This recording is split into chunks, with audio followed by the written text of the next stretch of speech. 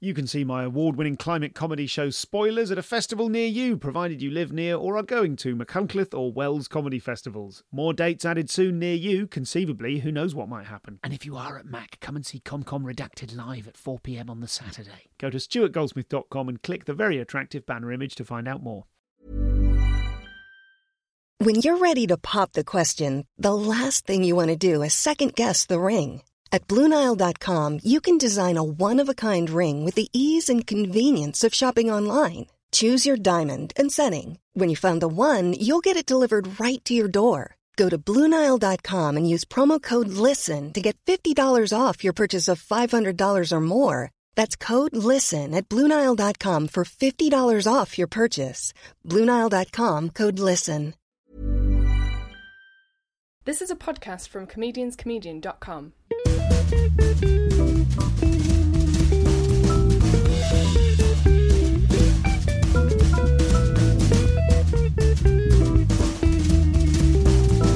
This is the Comedian's Comedian podcast.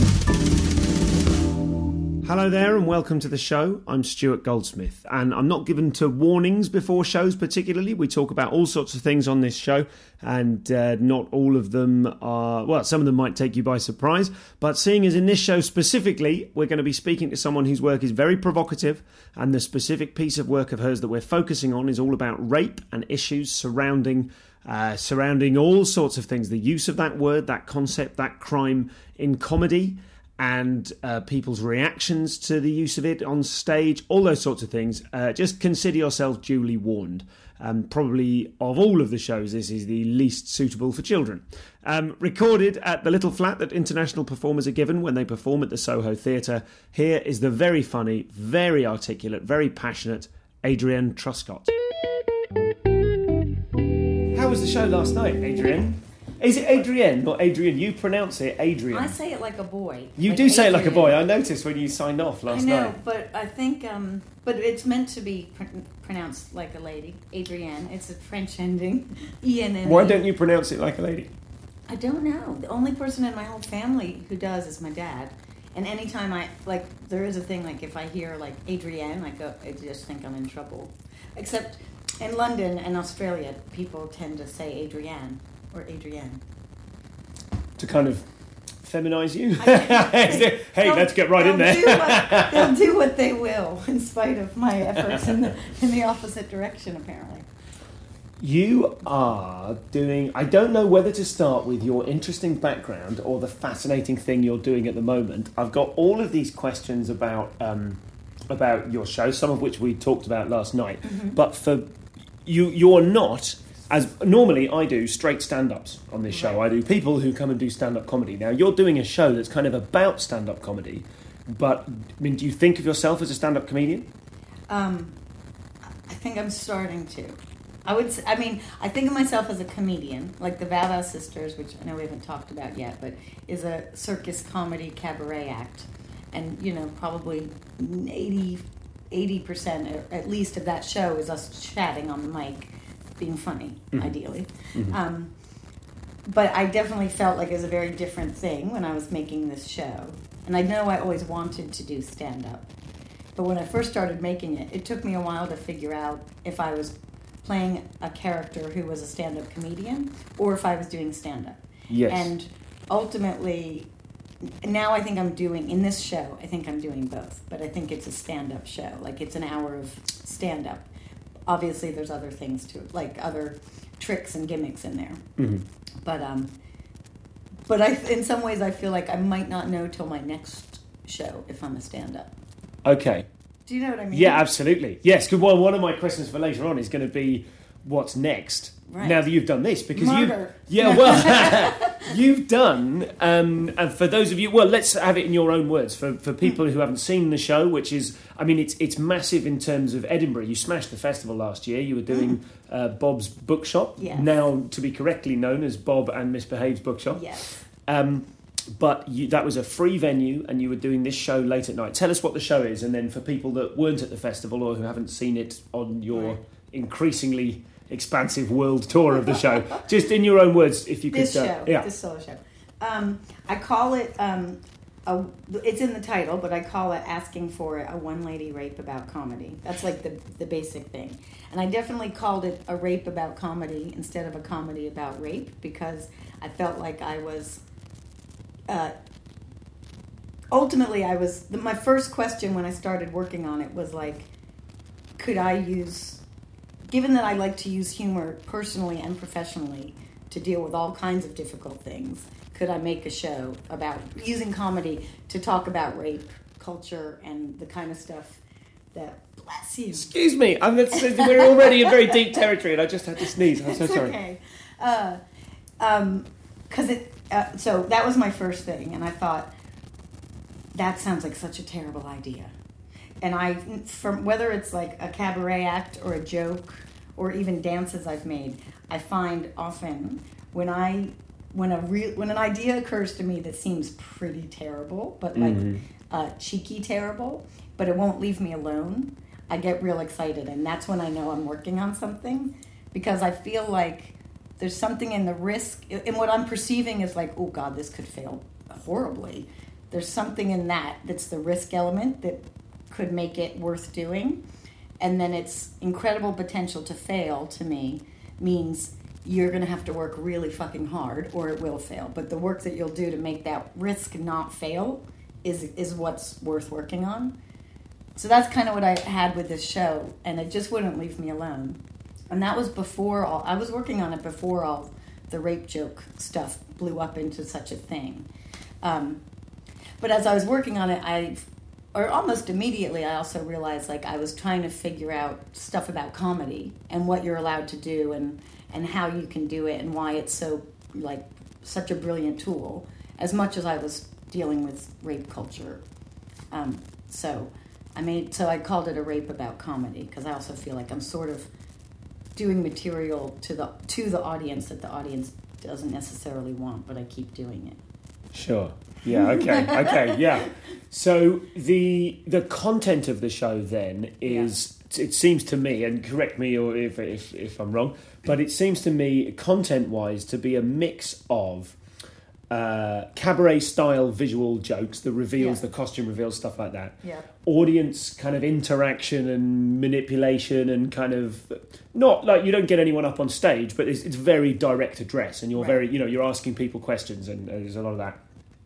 There are kind of multimedia elements when you are famously, and I think, we can't spoil the show. It's been out for long enough, but you project, talking heads onto your naked body or your partially naked body, so that your pubic hair is the beard, the goatee of the face, and memorably in the Taxi Driver one, I don't want to give too much away, but that's but you then play with that idea, but you also you have kind of comic premises. I hate using the word premises, but you know what I mean? You take comic angles on stuff. So you look at the Daniel Tosh incident when he kind of dealt with a heckler who was telling him he couldn't do a rape joke by saying, wouldn't it be funny if everyone jumped on this woman and raped her now?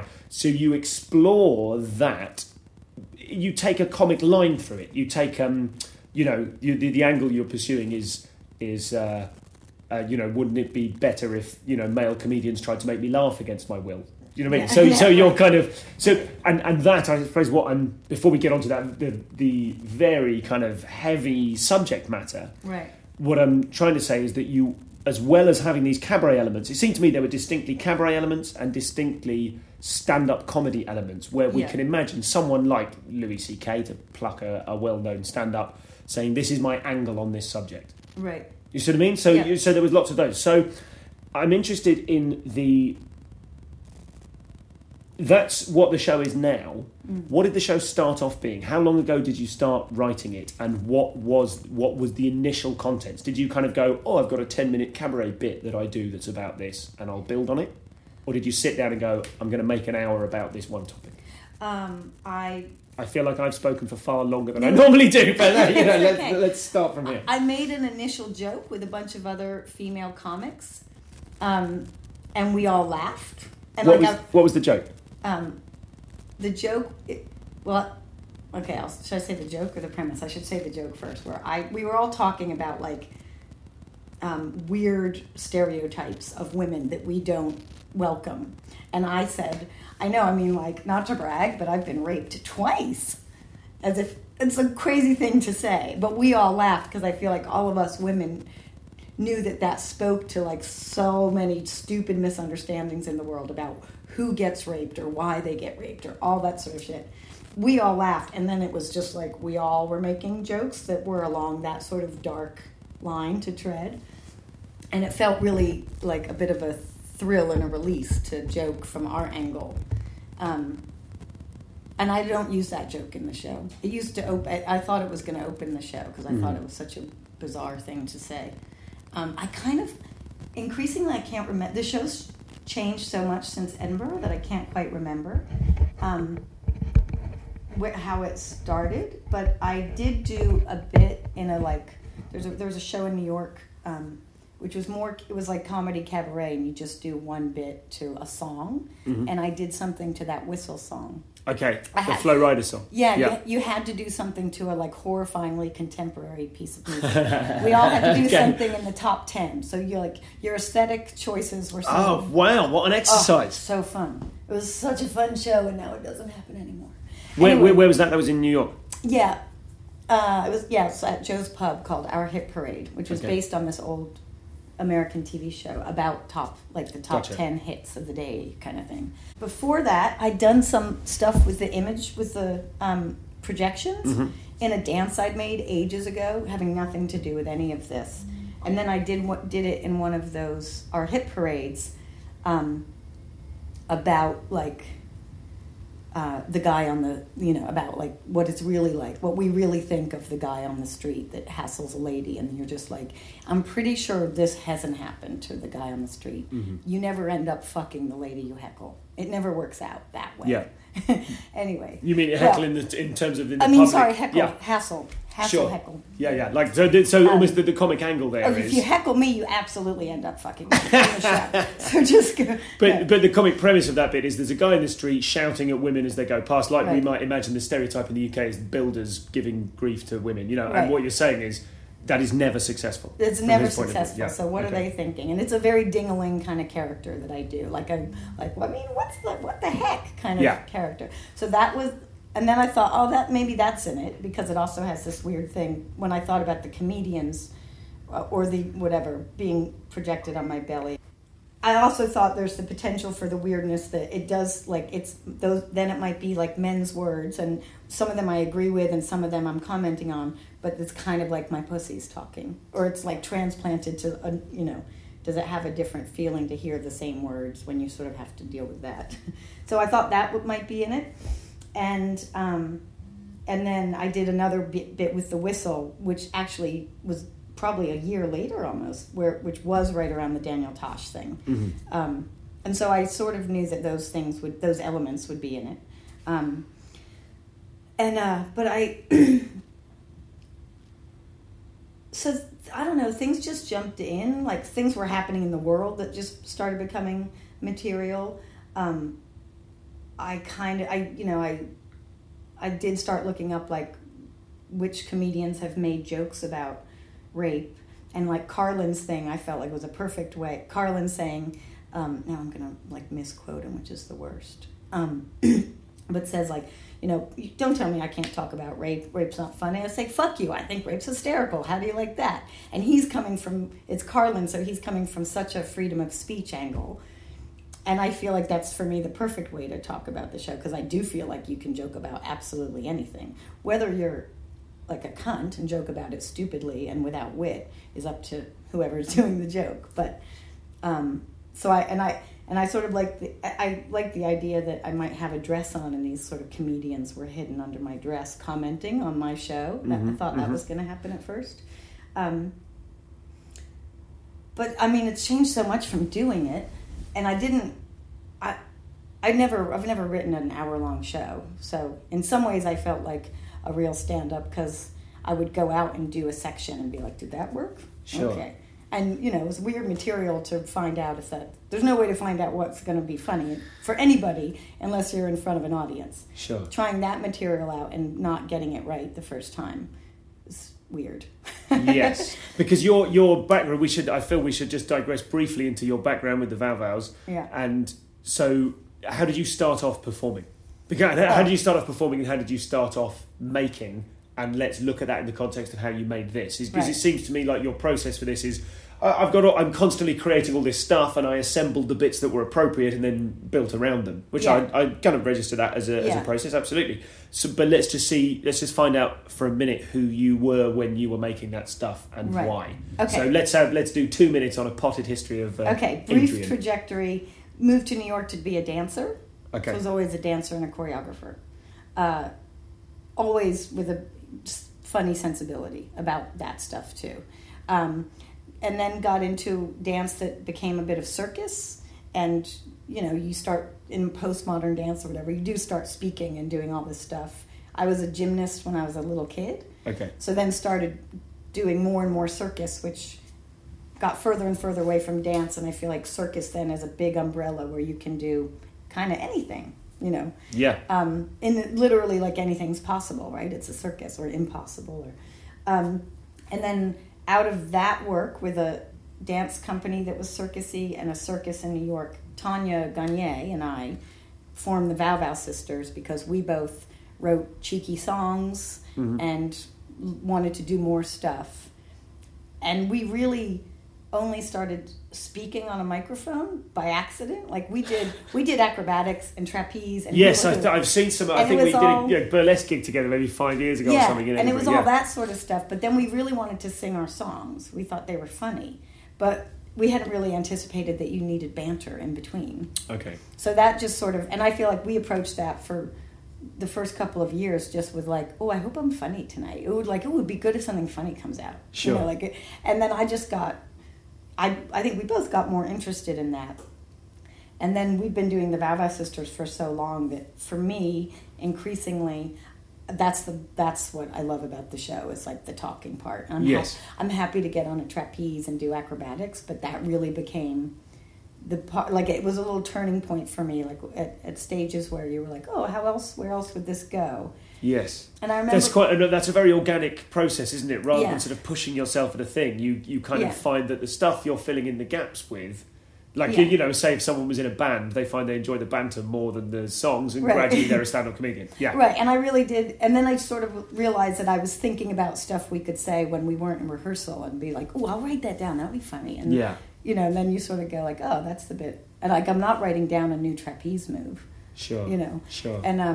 And I remember seeing a thing, there was a contest in New York, which is the Andy Kaufman Award. Okay, go on. I've never heard of that. I know Andy Kaufman, obviously. Right? Yeah. So there's this funny night in New York, and you get the Andy Kaufman Award. Like Reggie Watts won it. Yes. In fact, I think he won it the year I saw it first. And I went to see it because a friend of mine was up for it, and he's just a weird performance art freak. Hysterical.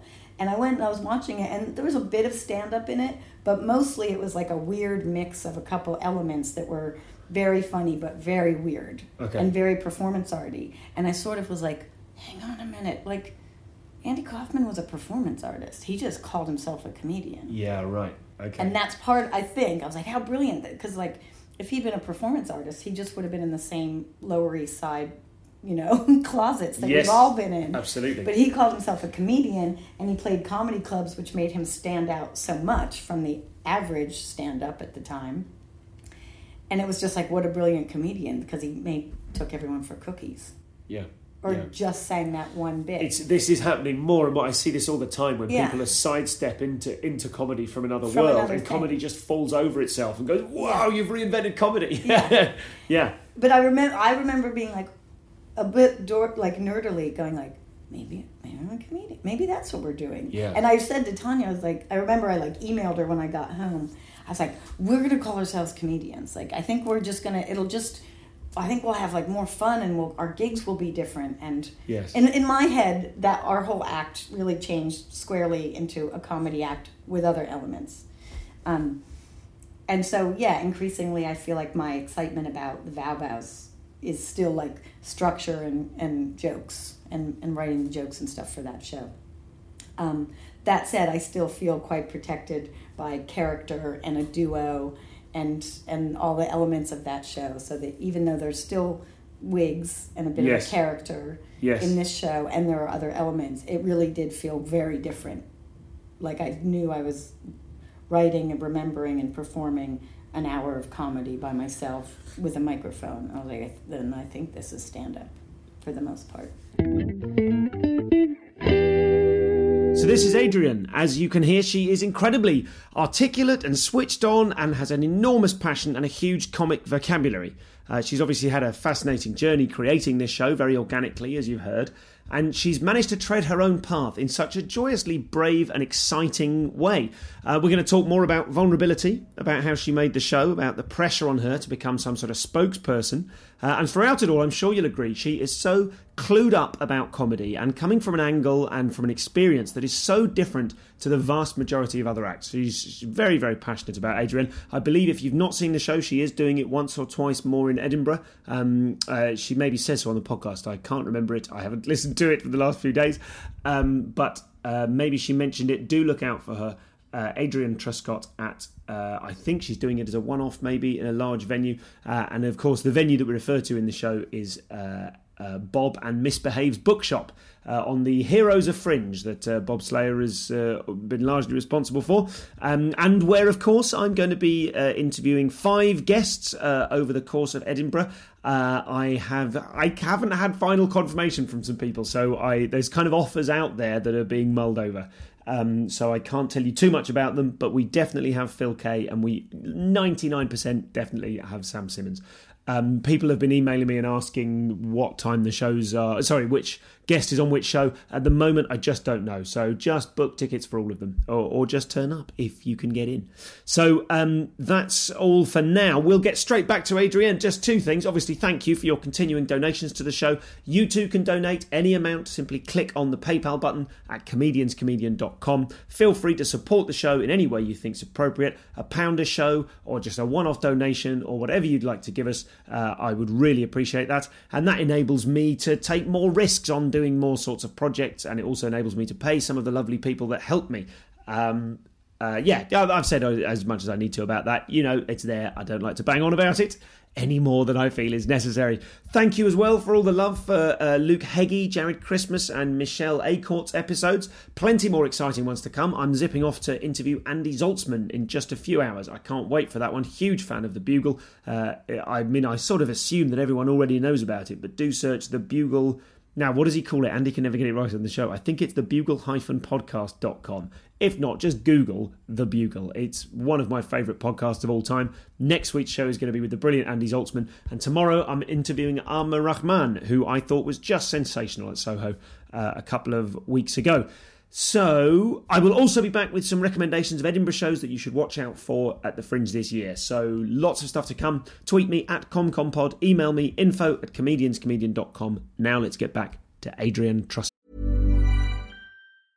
How would you like to look 5 years younger? In a clinical study, people that had volume added with Juvederm Voluma XC in the cheeks perceived themselves as looking 5 years younger at 6 months after treatment. Look younger, feel like you. Add volume for lift and contour in the cheeks with Juvederm Voluma XC. Reverse signs of aging by adding volume to smooth laugh lines with Juvederm Volure XC. For important safety information and to find a licensed specialist, visit Juvederm.com. That's JUVEDERM.com. Not for people with severe allergic reactions, allergies to lidocaine, or the proteins used in Juvederm. Common side effects include injection site redness, swelling, pain, tenderness, firmness, lumps, bumps, bruising, discoloration, or itching. There's a risk of unintentional injection into a blood vessel, which can cause vision abnormalities, blindness, stroke, temporary scabs, or scarring. Talk to a licensed specialist to find out if it's right for you.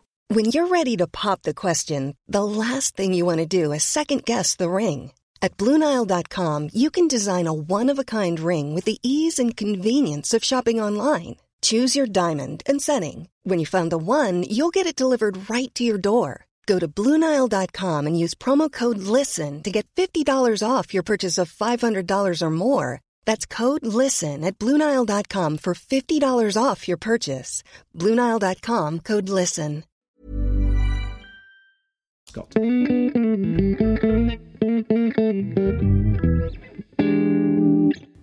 feel vulnerable on stage when you're trying to get a laugh? Or do you... Because you seemed so powerful last night in the show. And I want to talk about that in reference to your nudity, your partial or total nudity during... Yeah. Well, no, never total, but your, Yeah. you know, the less frequently imagined half of the body, if you describe someone as partially nude. Right. But I want to talk to you about vulnerability, because you seem very powerful. You burst on stage, you've got big visual gags and, you know, big music stuff, and you're constantly drinking gin and tonics throughout the show, which I assume are real, and you're actually drinking gin and tonics throughout the show. That's right. Did you feel with the vows, did you ever have moments when you were going, oh Christ, this isn't working? Because even when I saw you years ago as the duo, you seemed to be so, your personas were so sort of brash and confident, and we're circus performers. It's almost that thing of like, when I was doing circus stuff myself, to the limited degree that I did it, I didn't feel nervous about it, because it's a trick, it's a spectacle. They go, bang, they see it, you can actually do 5 balls or whatever it is, and they go, wow, you can do that. And it's very different. I find it very different and much more vulnerable to be on stage going, come on, you fuckers, laugh at my joke. Yeah. Where do you stand on that? Did you find it... Well, do you find it scary or vulnerable when you're trying to do comedy as opposed to circus? Yes, for a few reasons. Like, I feel... I mean, that's what I mean when I say it felt very different when I realized I was doing a solo show of comedy, because I did feel like this isn't an act. Like, even though it's a thing, it's my name, Adrienne Truscott. And certainly when I was doing little bits to build up to this show, I was like, I'm walking out on stage in my jeans. And they just said Adrienne Truscott. Like, that feels very different.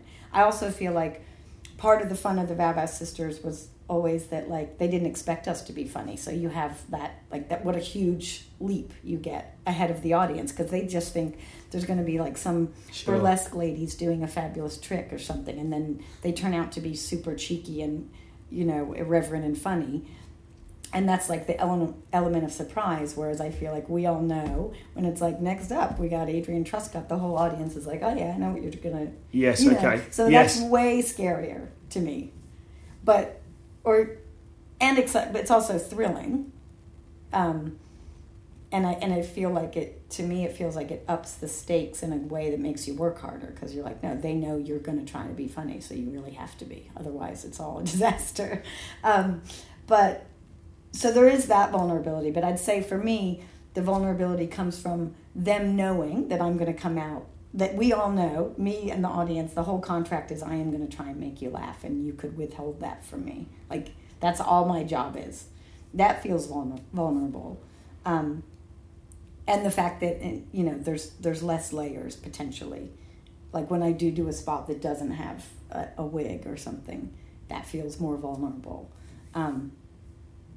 The nudity doesn't feel vulnerable. I was going to say, it seemed to me that the nudity made you incredibly powerful. I often get asked that question.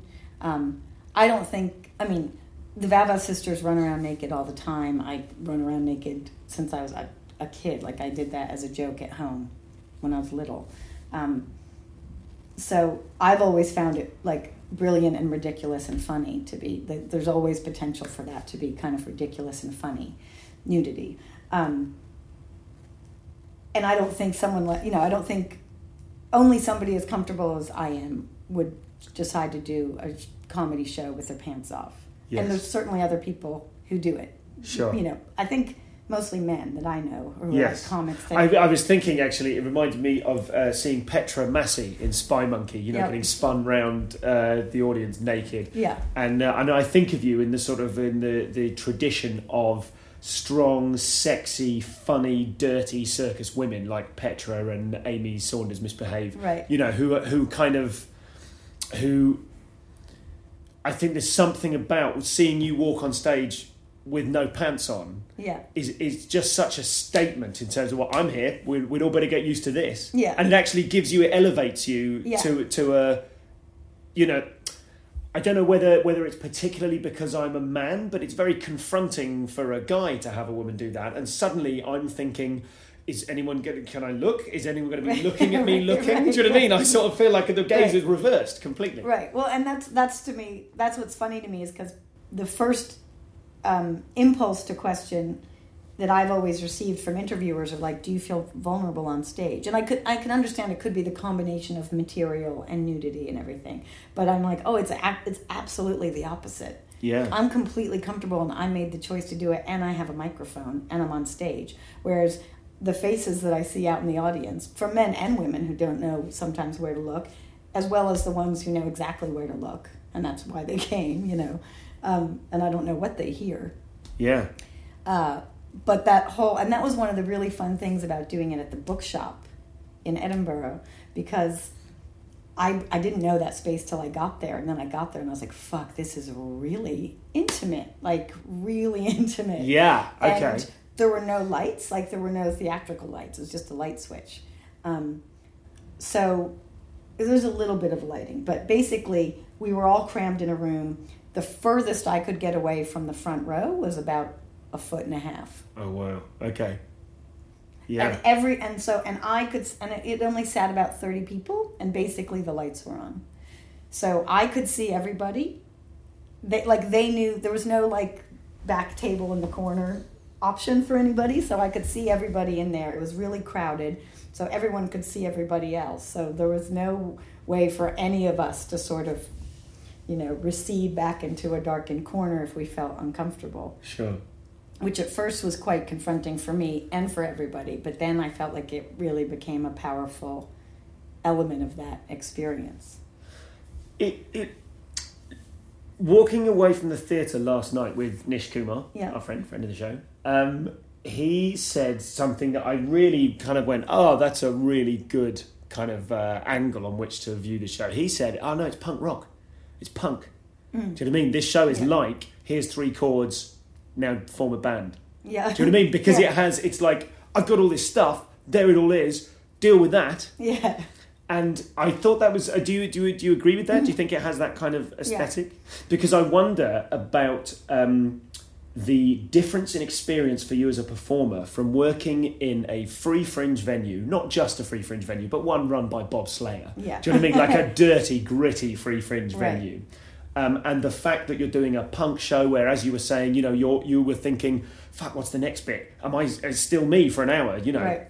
And the fact that you, from that situation, have then achieved this incredible critical mass. You were getting 4 and 5 star reviews who were saying, this is bold and important and has to be seen, and now you're doing art centres. Yes. And places like that. What's that like? What's that like in terms of where you were coming from? And well, in doing the bookshop, and like, that all happened really quickly. Like I did a bunch of spots touring in Australia, touring Vows, and I was just doing these solo spots. And then I kind of got like, fuck, I need to do this in Edinburgh this year. Like, this is topical, and it's going to have a shelf life. And if I wait a year, it's not going to, And so I was sort of talking with Amy. I was like, we got to do this. She's like, yeah, you got to take it this year. And it was close to deadline. She's like, I think I know the perfect place for you. I think you should do it at this bookshop. And she was meant to be there before she broke her foot. And it all happened really quickly. But I feel like she really knew. I talked to her about the show a lot. And she was really clear in her Amy way of like, that's how this should go down this time. And I was really excited to make it free. I was really, I hadn't had any discussions with any of the big houses, the big 4 anyway. I wasn't dying to work with any of them. I'd been having my own politics about how that whole system works. So it all sort of coalesced in a very punky aesthetic that I have, regardless of, whether I'm in a wig or not, or like, a leather jacket or whatever anybody thinks punk looks like these days. Sure. So I did feel like, oh, this is going to be great. It's going to be so underground. It's going to be free. I'm going to make a poster that's going to make any old person maybe walk in for free at 10 o'clock with a few drinks in them to see, at least for 5 minutes, what the hell's going on. So it all worked in my favor to get people in for free. And then it got good word of mouth, so it got this other energy of like, I got to get in, and I can't get in because it's free, and they lined up and I didn't get there in time and all that stuff. And I think that became it, like the engine of like what an underdog show it was, because it seemed like such a bad idea. And the preview press I got from people like Steve Bennett from Chortle listed me as like the number one of the 10 things he did not want to go see. Yeah. Yeah, God, I remember that. Yes, he does like a trawl through of this sounds like a lot of fringy bullshit. Yeah, right. And it was like, is it any wonder she's doing the free fringe and blah, blah, blah. Yeah, right. Which I was like, actually, I've been in the game a while, and that's exactly what I was hoping would happen. Yeah, Mr. right. Bennett. And he was good enough to come along afterwards and review it too. But so it did have that sort of like, this sounds terrible. Oh, it's free. Oh, it might be shit, but it's a crazy idea. And then that all had all the right sneaky energy for me too. Like that was as fun as just doing the show to me. Yeah. And just like causing a bit of trouble like that. And I have had that thought since I've done it now after I, wonderfully received accolades. Like, oh, now it was almost like the difference of doing comedy by accident because really you thought it was a circus act to doing stand-up. It's like, yes, this was an underdog show where you're like, if she even just pulls it off, she's done it. But if she pulls it off really well, wow, look. But now it's like she's pulled it off and it has 5 stars, so I feel like audiences come in with a different expectation to live up to. So and that sometimes, and it does take a bit of the grit, like to be a sanctioned thing, like this is good, isn't quite, I'll be honest, you're not used to being sanctioned. No, it's right. It's not as fun as being like, fuck you, I'm going to do this show. I know I did a good job on it. Who cares what you think? Come in, kind of thing.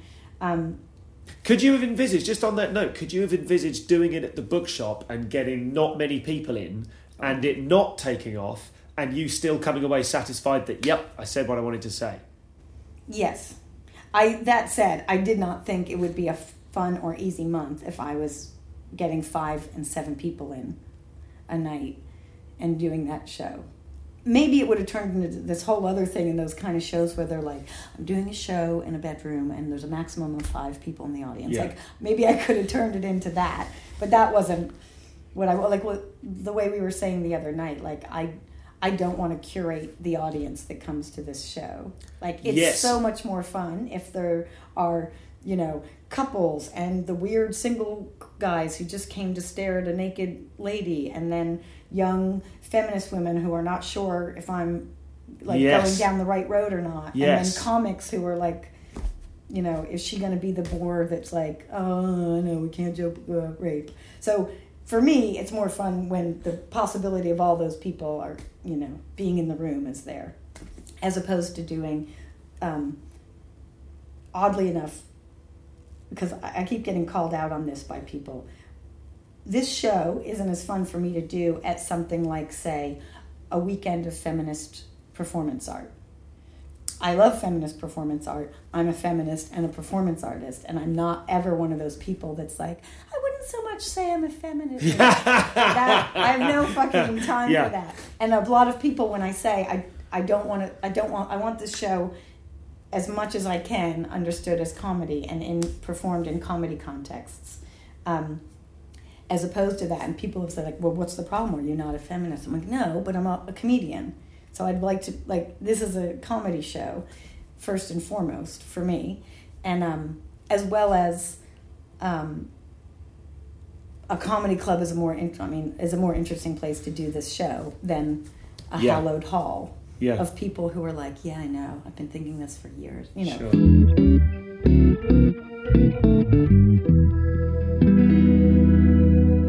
Sometimes friends of mine, male or female, will come to the show and they'll notice, like, oh, that weird guy that was sitting by himself. Yeah. And they'll be like, oh, so like, oh God, how's she going to do that? Oh, and I always say, like, they're always there. I've been expecting them. Like, half the time I want to be like, welcome, gentlemen. I've been expecting you. And you are 100% welcome, as is everyone. Yes, because why preach to the converted? Yeah. And then... And ideally, I'm not even preaching. Right? I was about to, go, sure. Because I get that a lot, too, of like, do you think you're changing? I'm like, yep, my tour's almost over, and I reckon rape will be over, too. Yeah, On to the next thing. But I got a review while I was here in London, and it was 4 stars. It was a positive review. It was it was an intelligent review. She seemed to get a lot of stuff, but then she put that little tagline on that said, it's not for everyone. And I was like, it is, actually. I really wanted to call her and be like, in case you were wondering, I definitely made this show for everyone. Who are you pretending is like... Yeah. Who are you protecting? Who are you protecting? Why are you limiting my audience when I can promise you I fucking made it for everyone? Not to preach. I know I made it for everyone and for myself. And most artists do. And like reviewers say that a lot. When a show's got some element of sexuality or nudity or, goes too far, and then they start this weird curation of an audience, and like somebody reads that and goes, oh, it's not for me. Yes, it's almost like a code for, I'm everyone. I'm one of the everyone's. Right, and then you're like, and it's like, it's crazy elitist. And if there's one thing comedy isn't, it's elitist. Like that's one of the brilliant things about it, right? Is that you don't have to go to the theater to see. Like it's a every person's art form, and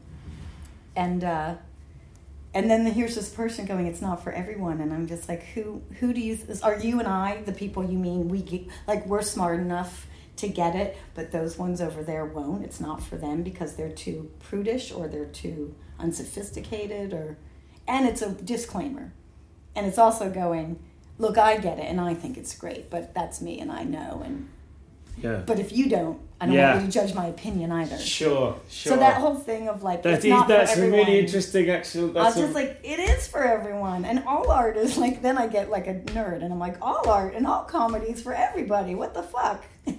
But, so anyway, that's my sort of philosophical feeling about audiences and why I push really hard to not do it at the theater and do it at the pub. Or like, obviously, Steve Locke at Soho's like, you're going to be in the downstairs room. Like, we want to put you in the comedy room with the bar and the tables and stuff. And even when I did Melbourne comedy, I think I was the only international artist that they brought over that wasn't in the town hall. And I was in the Portland, in the room with the stripper pole. Okay. Which I did sort of say, I was like, one thing I know about this show is like, the more sort of... mainstream and loose the venue is, the more interesting the show is. Like, and you can't treat it with kid gloves. Like, if you treat it like, oh, we better put this one over here, then the audience feels like, oh gosh, should we look? Should we listen? Should we even go? So I that feels like that's kind of my main struggle, is to be like, it's a comedy show, and it should be at the comedy thing or the pub or the, and that's when I have the most fun with it. What do you think? I'm interested in the dynamic between you saying what you want to say about the subject matter and the show itself speaking. I'm interested in the difference between, if you like, your manifesto, like say with the Tosh incident. Yeah. You explain what that incident was. Yeah. And you riff on it. You don't. It's not didactic. You don't say, and I think this. Right. And were there bits that you were writing in the show where you had to kind of pull back from saying explicitly what you thought? I can say no, because my brain doesn't work like that, which makes me feel like that's why you're a comedian, when you always see that weird fucked up like inverse of the logic of something, or yes, you know what I mean? Like anytime I heard that stuff, my next thought was, I guess, I don't know if it's like funny, but like it went straight to satire, to satirizing that logic or that moment. Okay. Another thing I feel like sometimes I struggle with, because I knew making the show, like I know my own twisted sense of humor and how I'm going to deal with writing comedy about this dark and very serious subject matter. And I always knew, like, this show has to be so light on its feet. I just have to be having a ball. Yeah. Or nobody will be able to listen to any of the weird shit that I'm saying. So I made all these choices with music, like the top of the show, and to be super silly and be who I am actually, which is very approachable and silly and flirty and friendly. And but I knew I had to, there can't be a lot of gaps in this show for people to think for too long. Like, I have to kind of have fun music, and the music should be loud, so you can't realize you're looking at... Why is that? Because what? Because they'd realise what? I just think that it's a show that... Sorry, I'm just going to apologise to the listener at this point for the fact that someone is apparently breaking or building something outside. I don't know how much of that's going to come out on the recording. It's been every day. I didn't think about that. Yeah, no problem at all. That's cool. So you need to... You said you don't want to give them pause to think. Until later. I think there's a lot to think about in the show. And I think the trick that I keep working on as I do it is to keep it 50 minutes of as much laughter as possible and surprises and fun. Yes. And then I often find people leave and walk home, and then I get the email that's like, I thought about your show all day, or, and that's a beautiful thing. But I don't want them like that. I don't, you don't want all those triggers happening in the room. Mm-hmm. You want to keep it like light, and I feel like it's my job. If I've asked them in, and I'm going to do that, it's absolutely my job as the entertainer or the comedian to keep it as fun as possible and to entertain them for an hour, and to have taken care of their discomfort, so that when the tension builds, I have to deliver a joke to go like, it's okay, oh phew, and then you can build it again. But that's my job for that hour that they're there. All my thoughts about it were. Like, I never had to worry that I was just going to say what was on my mind. Sure. That wasn't going to be wrapped up in some kind of structured joke or satire. When I get interviewed sometimes, I get worried because I took such pains to bring the fun, silly part of myself to the show. Yes. But I don't... Like, if you just want to talk to me about rape culture, not in my show, I'll get real fucking serious. Sure. And angry about it. But my show's not. But I don't want anyone to read an interview and be like, oh, she sounds pissed. Yes, okay. Because that's not fun. Yes, sure. And I wouldn't use, if I wanted to do that, then I'd work at a rape crisis center and I'd lecture, or I'd work in a, That's a really smart approach, and it's really different, and sometimes I get like, oh, I think that interview was about that, and we got into some really intense territory, and it's a really serious topic. Sure. I have to say, I was expecting there to be more intense territory in the show. Mm-hmm. I was expecting there to be, and I think that's why I asked that question about the critical reception. I think because I knew that it had happened at Edinburgh and was in the bookshop, and then when it came here, I sort of feel like those reviews and those glowing, there's people who... reviewers who seem to me to pretty much not enjoy comedy very much went bananas for the show. Mm-hmm. And so I suppose because of that framework, I was expecting something less punk, high speed, fun, light, in your face, if you can call it light. Yeah. And I was expecting more kind of dissection or critical kind of theory or something about it. So when you use the example of the senator, for example, who made this absurd comment about legitimate rape, you can do something with that and go, this is, we are all agreed. No one in that room disagrees with you. Right. When you do the stuff about the Daniel Tosh incident, it seems less clear-cut, because particularly when you refer to, say, Patton Oswalt and Louis C.K. and other comedians kind of coming out in defence of him, it seems like it's less clear-cut. Yeah. Do you feel that? Do you sense that in the audience? That like with the duck bit, they're going, yep, we're all on board. Yeah. And then with the, you've got photos of some of the sort of sacred cows, if you like, of comedy on stage. I mean, you had a photo of Jimmy Carr. You didn't really refer to Jimmy Carr. Right. You just sort of, his face was in it somehow. Yeah. Do you... It was as long as they have rape jokes, they get to be up there. Sure. Yeah, absolutely. Yeah. But you're not kind of... Skewering him, or you're not sort of challenging him in detail. Mm-hmm. So I just wondered... and I do think, as in terms of your interviewing, I think it's very smart to let the work speak for itself in that. But I did come away from it going, what do you think of Daniel Tosh? What do you think of Patton Oswalt defending that incident? Right.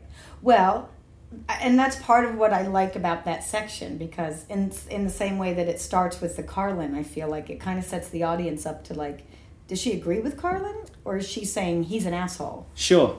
And... absolutely. I do agree with Carlin. Yeah. You can joke about anything. But so I bring that up about that they came to his defense because I think that like Louis C.K. has, he has this whole little section on rape that goes from one thing to another, and I think it's fantastic. And there's other people out there, male and female comics, who have great jokes about rape. And then some of those guys don't.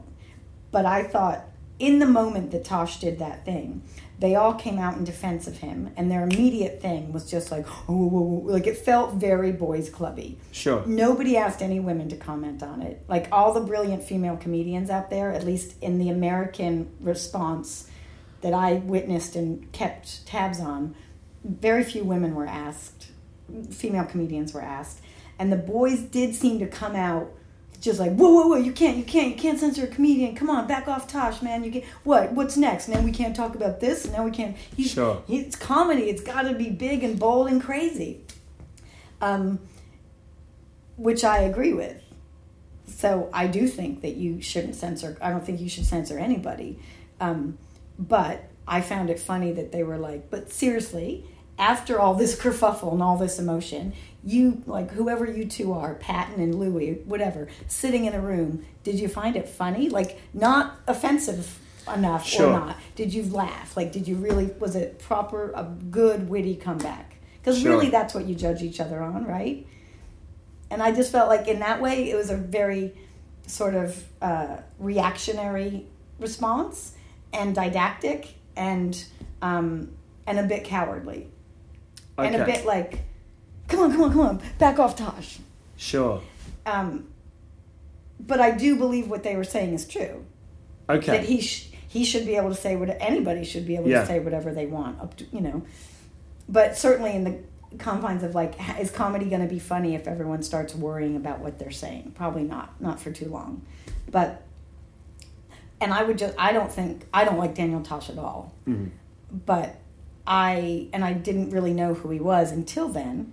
He wasn't someone I bothered with. And I certainly didn't judge him just on that joke. I watched a lot of his stuff after that, and I was like, oh, no, he actually just seems like a prick. I don't like his comedy. It's arrogant. I just don't like him. Whereas like Patton Oswalt and Louis C.K. and Doug Stanhope, I do love those guys.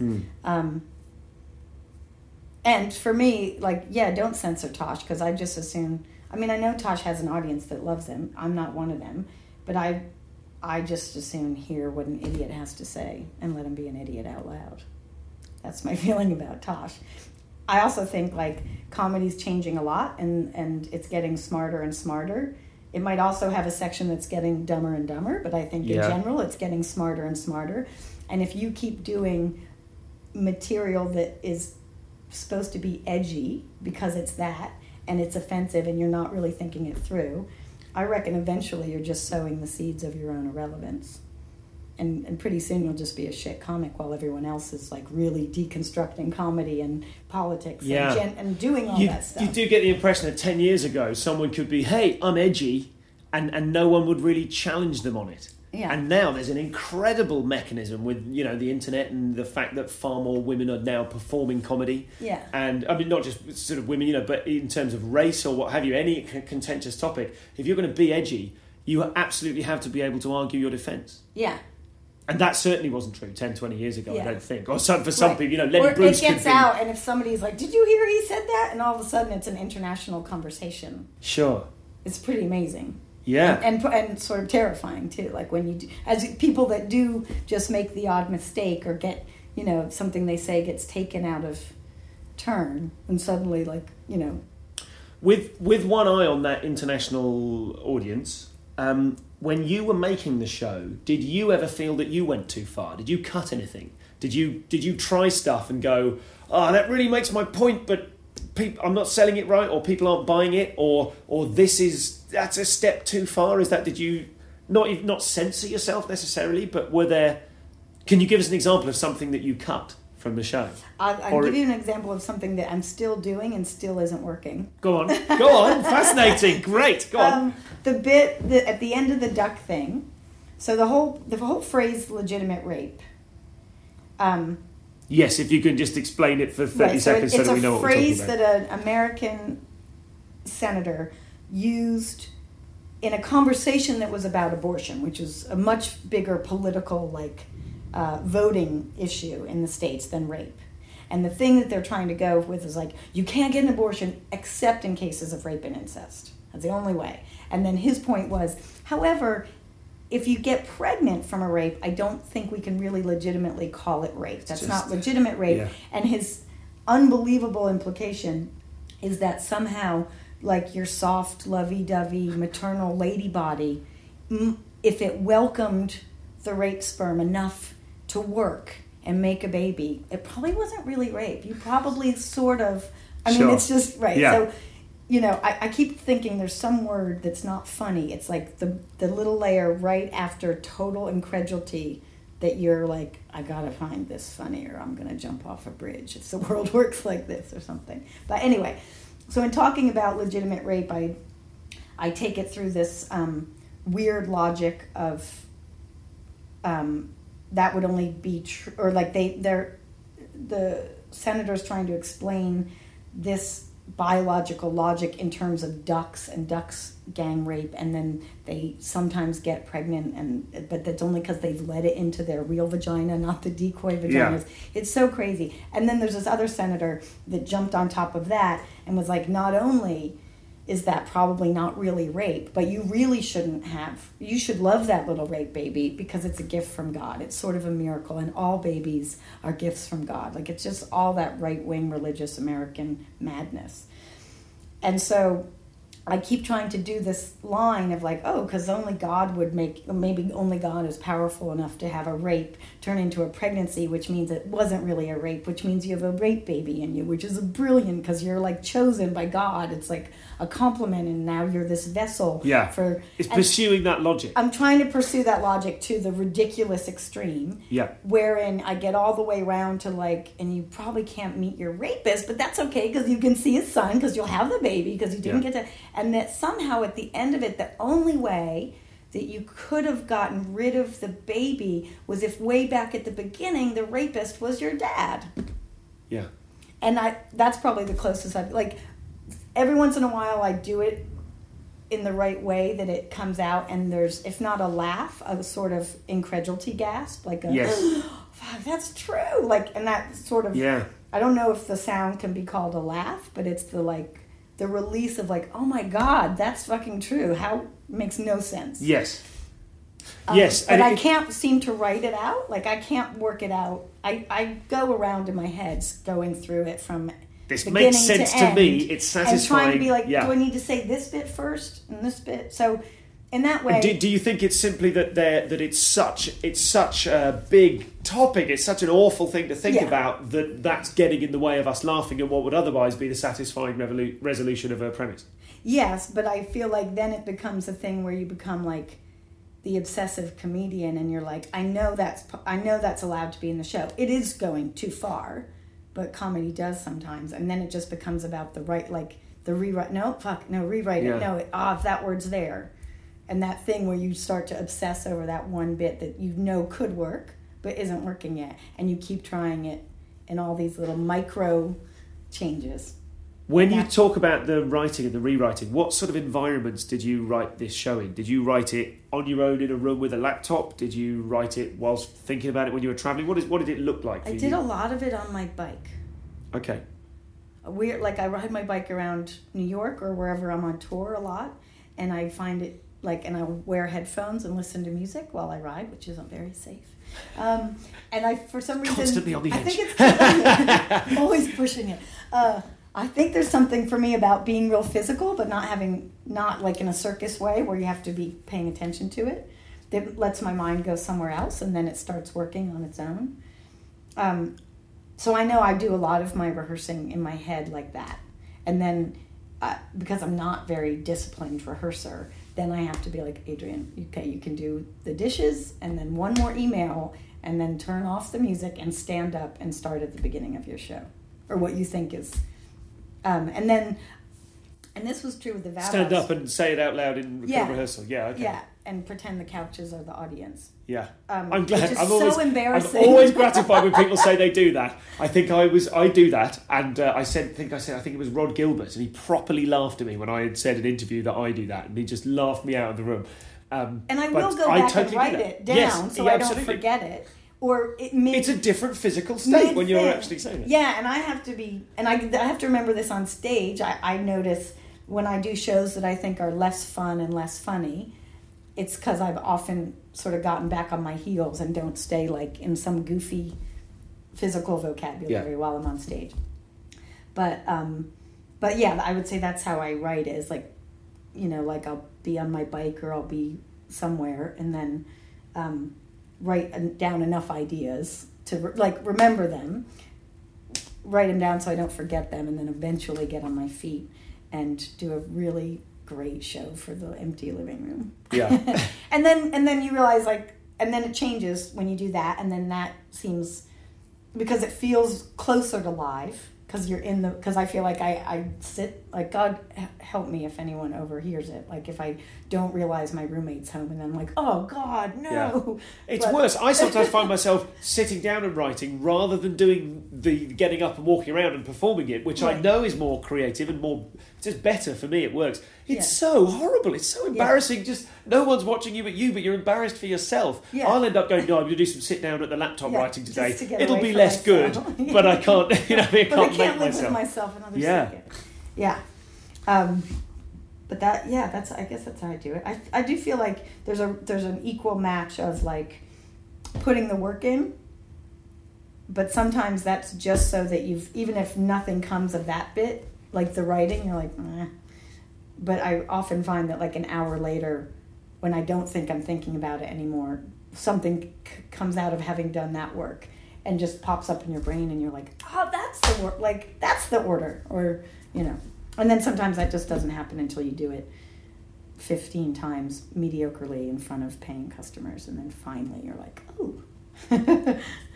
So I haven't censored that bit because I think it's going too far. Yes. But sometimes I don't say it, depending on how I'm doing, or if I can tell the audience doesn't want to hear it. But I also do the opposite. Like, when I propose, and of course, like, the reason that I do the show in shoes and a shirt and no pants is because that's the site of the problem, right? That's the asking for it site.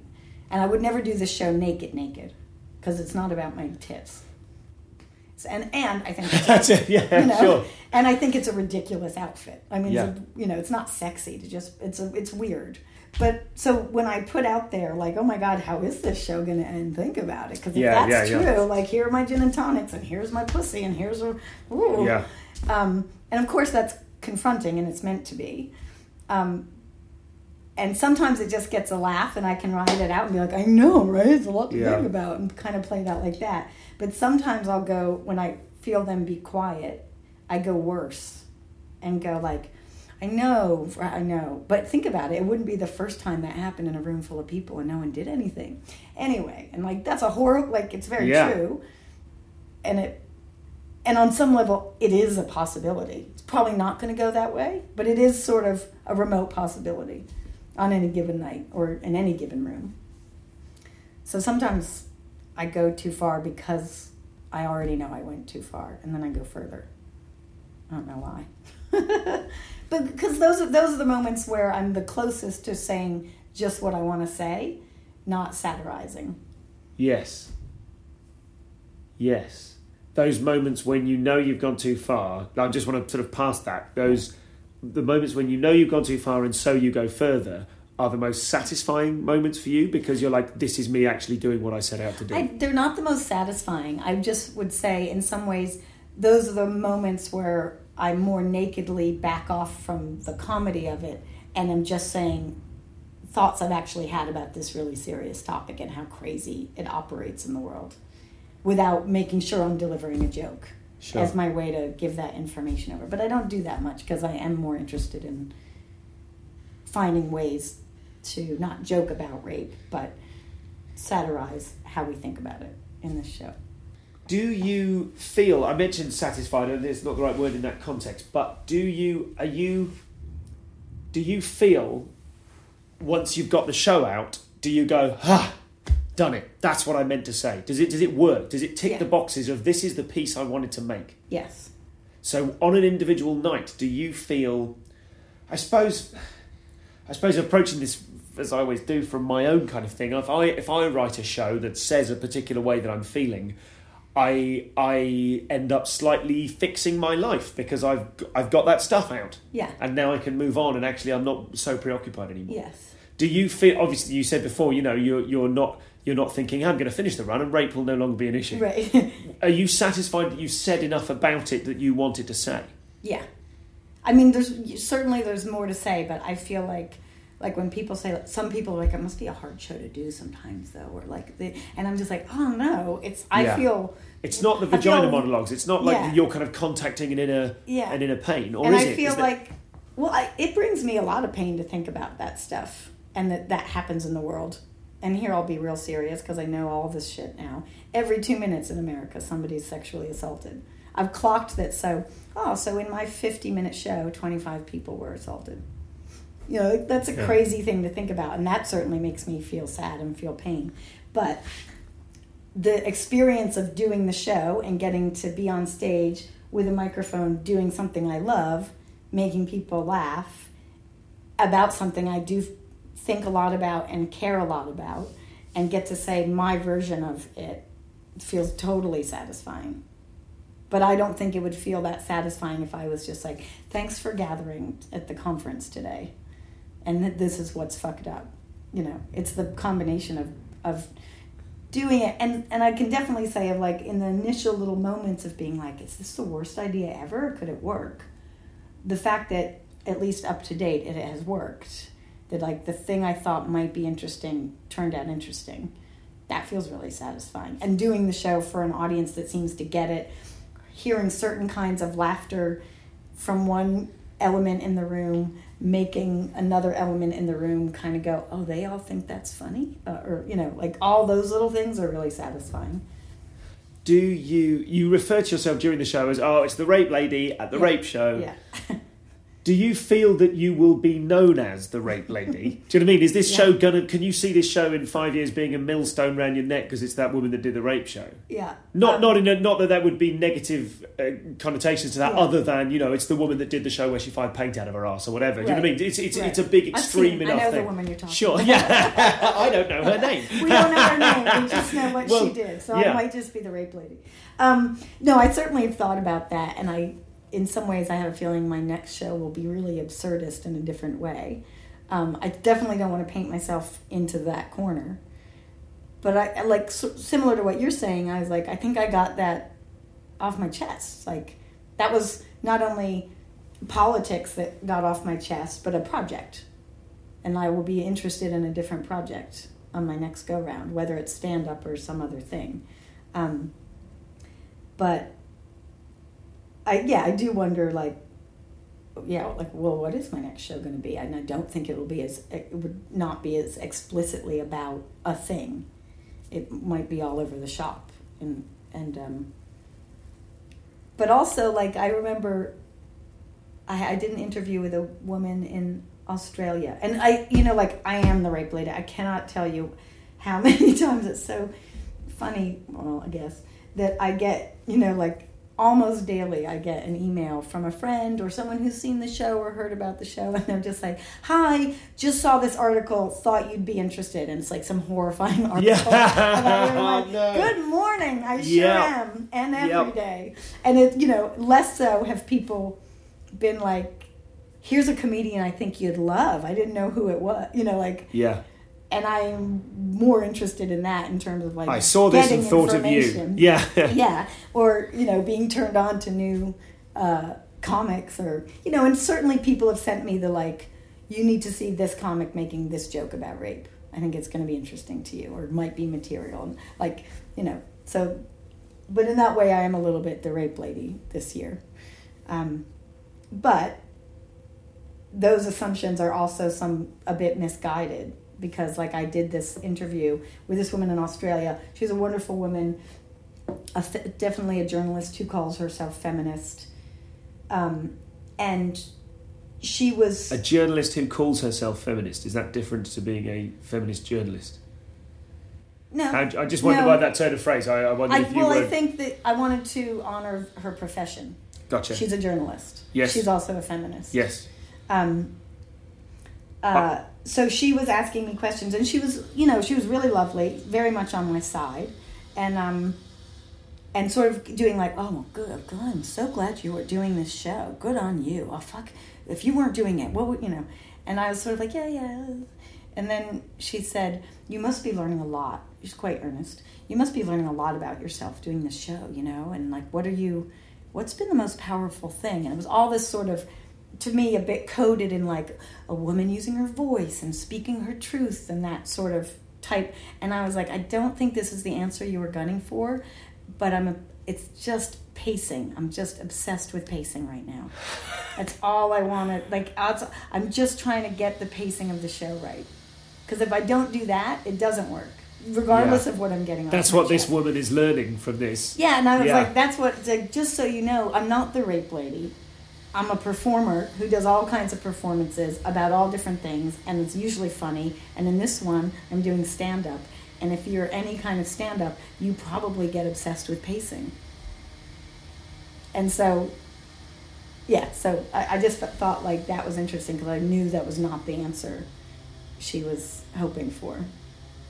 And it was as much a revelation to me because she had gotten me where I was really working on the first 15 minutes of the show and figuring out pacing.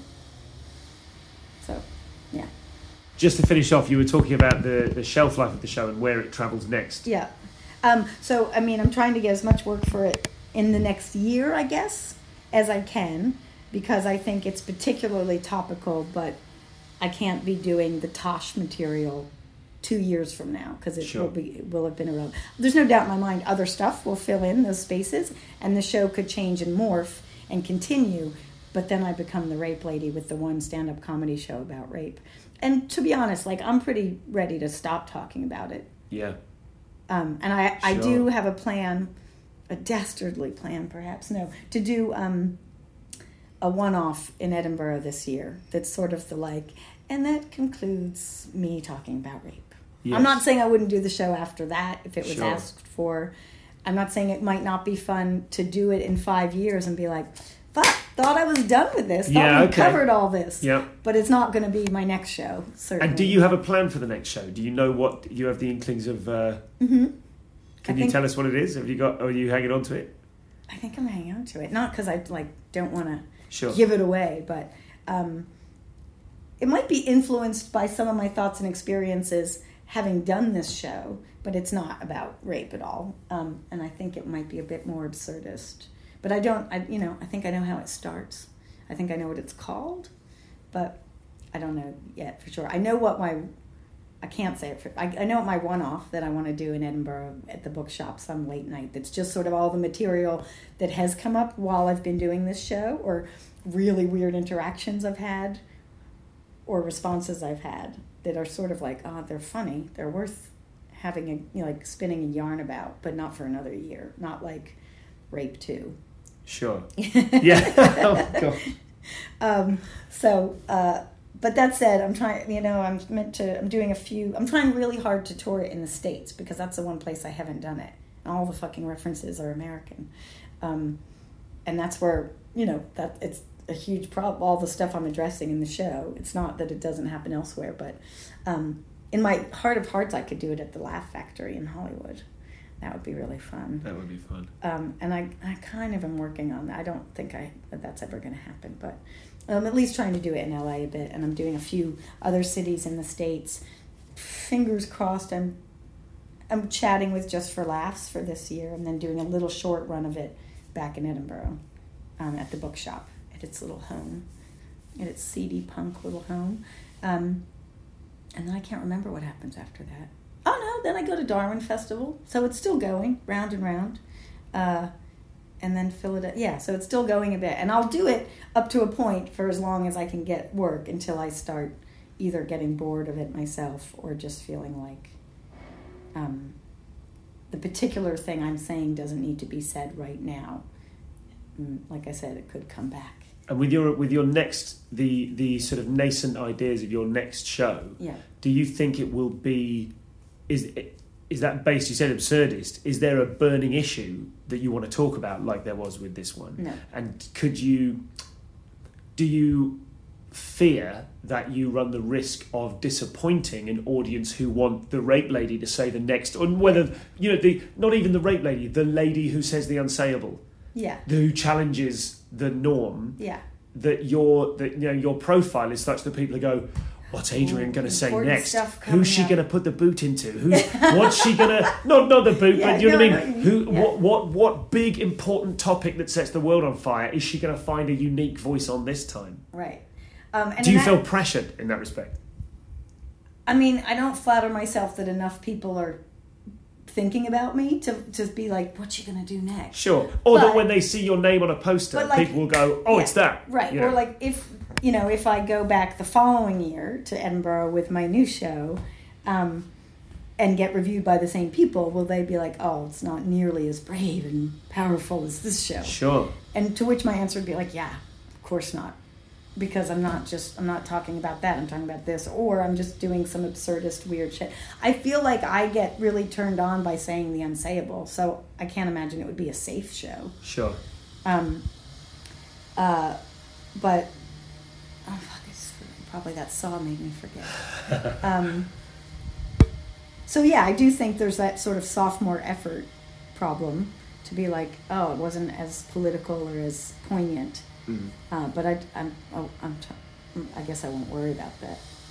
I reckon if I worry about that, whatever I make would be shit. Although I do make a joke to myself because I feel like there's always this, sometimes in interviews, this question of like, and I sort of address this in the show of like, well, who's allowed to make what jokes? And like, black people can make jokes about black people, but if you're not black and you haven't had that experience, are you an authority enough to joke, to do something as crazy as joke about it?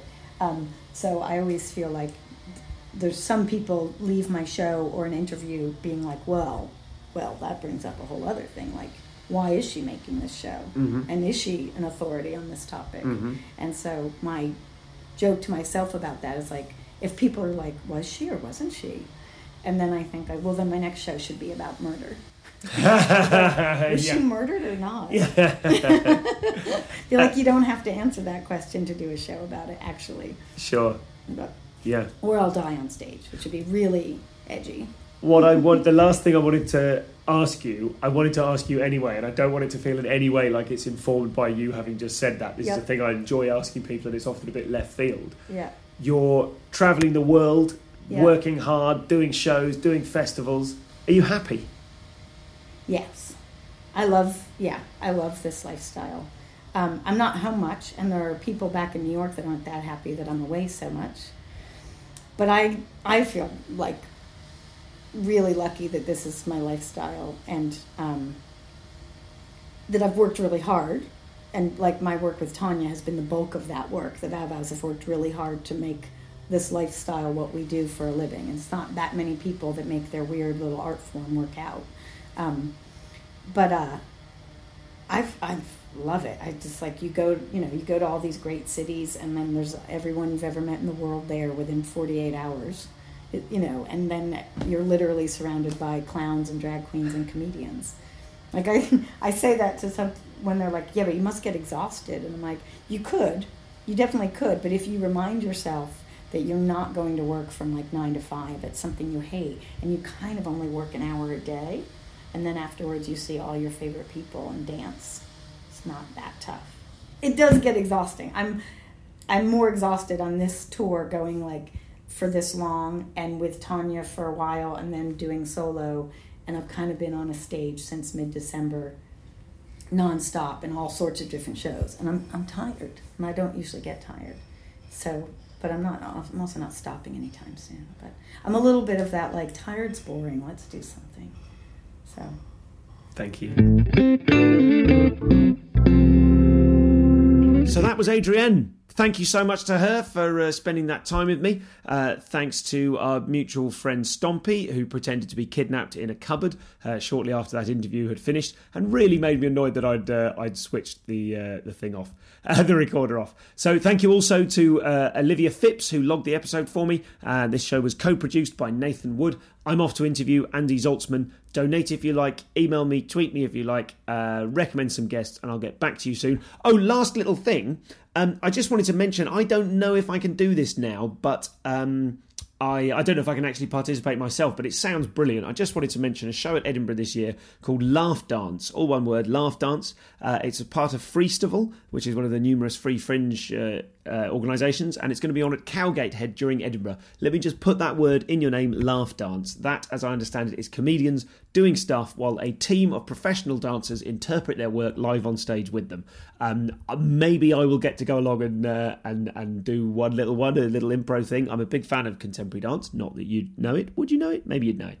But let me just put that word in your head, Laugh Dance. I'm very excited to see that show, and you should be too. That's all for now. I'm going to go speak to Zoltor. I'll speak to you soon. Bye-bye.